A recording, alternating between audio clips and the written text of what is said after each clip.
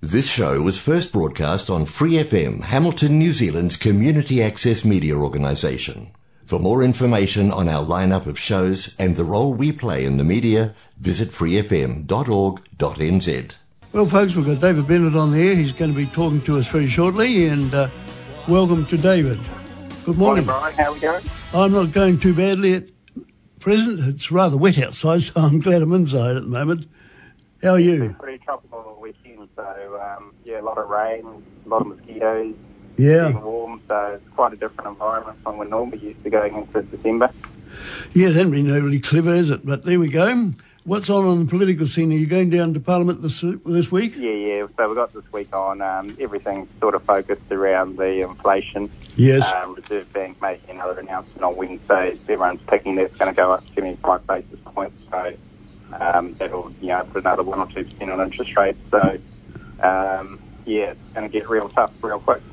Doesn't sound good at all. I've got down here the cost of living, and that's part of the thing because it's almost out of hand in some ways, isn't it?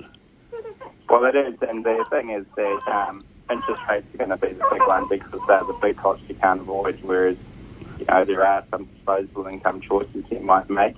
Yep. But when it comes to interest rates, you've got a mortgage, you can't get out of it, and some people will get caught out in that. Right. And, of course, not only that, the other big thing is the hospital waiting list, and people quite urgently would like to go somewhere and they can't. Yeah, it's been one of those things that's been underinvestment for a long time by this government, and the other side is when we have a staffing shortage, and they just cut immigration. Yep. That's been a big problem, and we need that immigration to come in. Absolutely. So we'll wait and see how that goes. I know when I go to a rest home in my other capacity, most of the staff there are Asians, and but they do a good job, and they. Well, they're Kiwis, and they're willing to do that work, which a lot of New Zealand-born people find hard to get into, and not being willing to do. That's right. So it's good to have people that are around the place and so forth. And, of course, the other big thing is the proposals around environment. How are we going to check some of the things, nasties that could come to us? Has National got anything on their plate for that? Yeah, well, the environment's a huge thing going forward, and we need to make sure that we have good plans. And that I think the big thing at the moment is the Te Waka Kanawa, which is the government's plans for the primary sector. Yep. Have fallen down. People have seen that the sector was willing to engage and negotiate, and then the government at the last minute put their own plans in place, and so. The sector's effectively given the notice to the government that they're not happy with that, and I'd say the government will come back in sort of February, March and say, "Oh, look, we've listened and here are some things." Yeah. But that actually then puts the industry in a worse position because it then has to decide whether to accept or not. Yeah. If it accepts, then that binds us as well.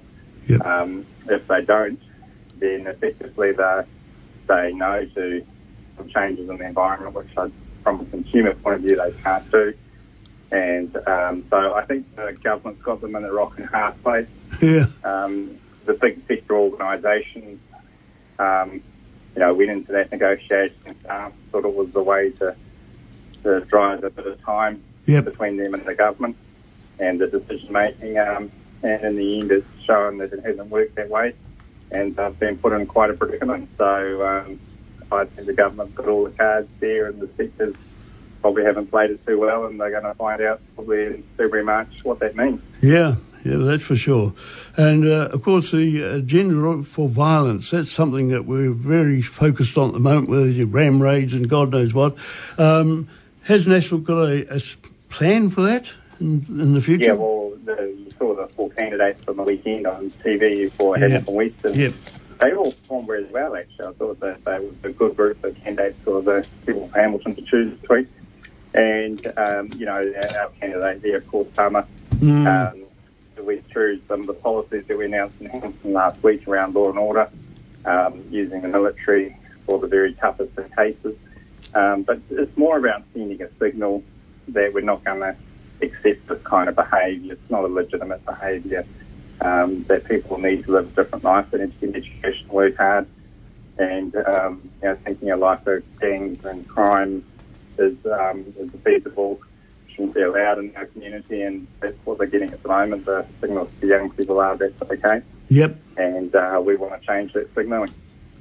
Absolutely. I think that's a big one that has to be looked at, isn't it? Along with quite a bit on the agenda really before Christmas time now. And of course, what are some of the things that you think should be on the agenda for next year or likely to be? Well, I think infrastructure's got to be on there as well. And, Hamilton is a fast-growing city, but it's only growing because we've invested in infrastructure in the last decade or so. And yep. This government hasn't invested very much at all. Okay, there was 150 million last week for central city growth, but, a lot of that's conditional on Housing New Zealand houses and things like that. So whether it actually happens will be another story. Yeah. But, the big ticket infrastructure items in Hamilton needs $150 million, $600, $700, $1 billion. Yeah. And, there's only one way out of the economic situation we're going into, and high inflation and high debt and all those things, and it's the growth. And Hamilton has been growing, but it needs to grow faster.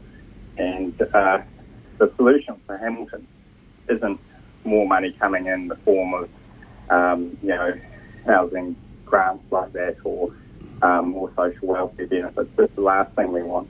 Yeah. What we want is actually more infrastructure so the city grows. We add another 50,000 people in. We add another 50,000 jobs, that's the reality of how we're going to beat the inflation spiral by growth. And it's how the country's going to beat the inflation spiral.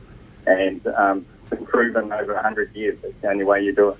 Right. You look back in the 1920s and 30s, last time we had a depression like that, it was growth that through major government projects that actually got the country going, the world going. Yep. And it's a simple formula, and I think, Hamilton needs to make sure it has that focus. Yep. We should be arguing for Southern Links. We should be arguing for roads to Tauranga. The other things that are going to grow the place, yes, and they'll be our answer to the inflationary spiral. It won't be government handouts and more benefits and things like that. They're really temporary things, yep, and they don't work in the long term. Okay, fair enough. One of the things I was going to ask you, there's a personal one, I guess, in the sense, can you get Tama's phone number for me, say next week? Once the by-election's on, I can interview him, but I can't do it until the by-election's finished. No, I can send that through. No trouble. Oh, that'll be good. Anything else you'd like to pick up while I've got you on the phone, David? No, I think it's really important that Hamilton does have that growth focus. I think we can sit in our laurels and say, things are doing great and it's looking good.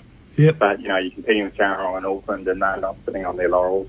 And, and if you're really worried about inflation and cost of living and those things, which everyone is, yep, then there's only one answer, and that's to grow your way out of it. It's not going to come through government money. So, Hamilton's got an opportunity. Yep. We need to keep advocating for the things that actually make a difference and will actually grow the economy. Thanks for listening to this Free FM podcast. If you want to hear more content like this, you can support Free FM via Patreon. Head to patreon.com/freefm89 to find out more.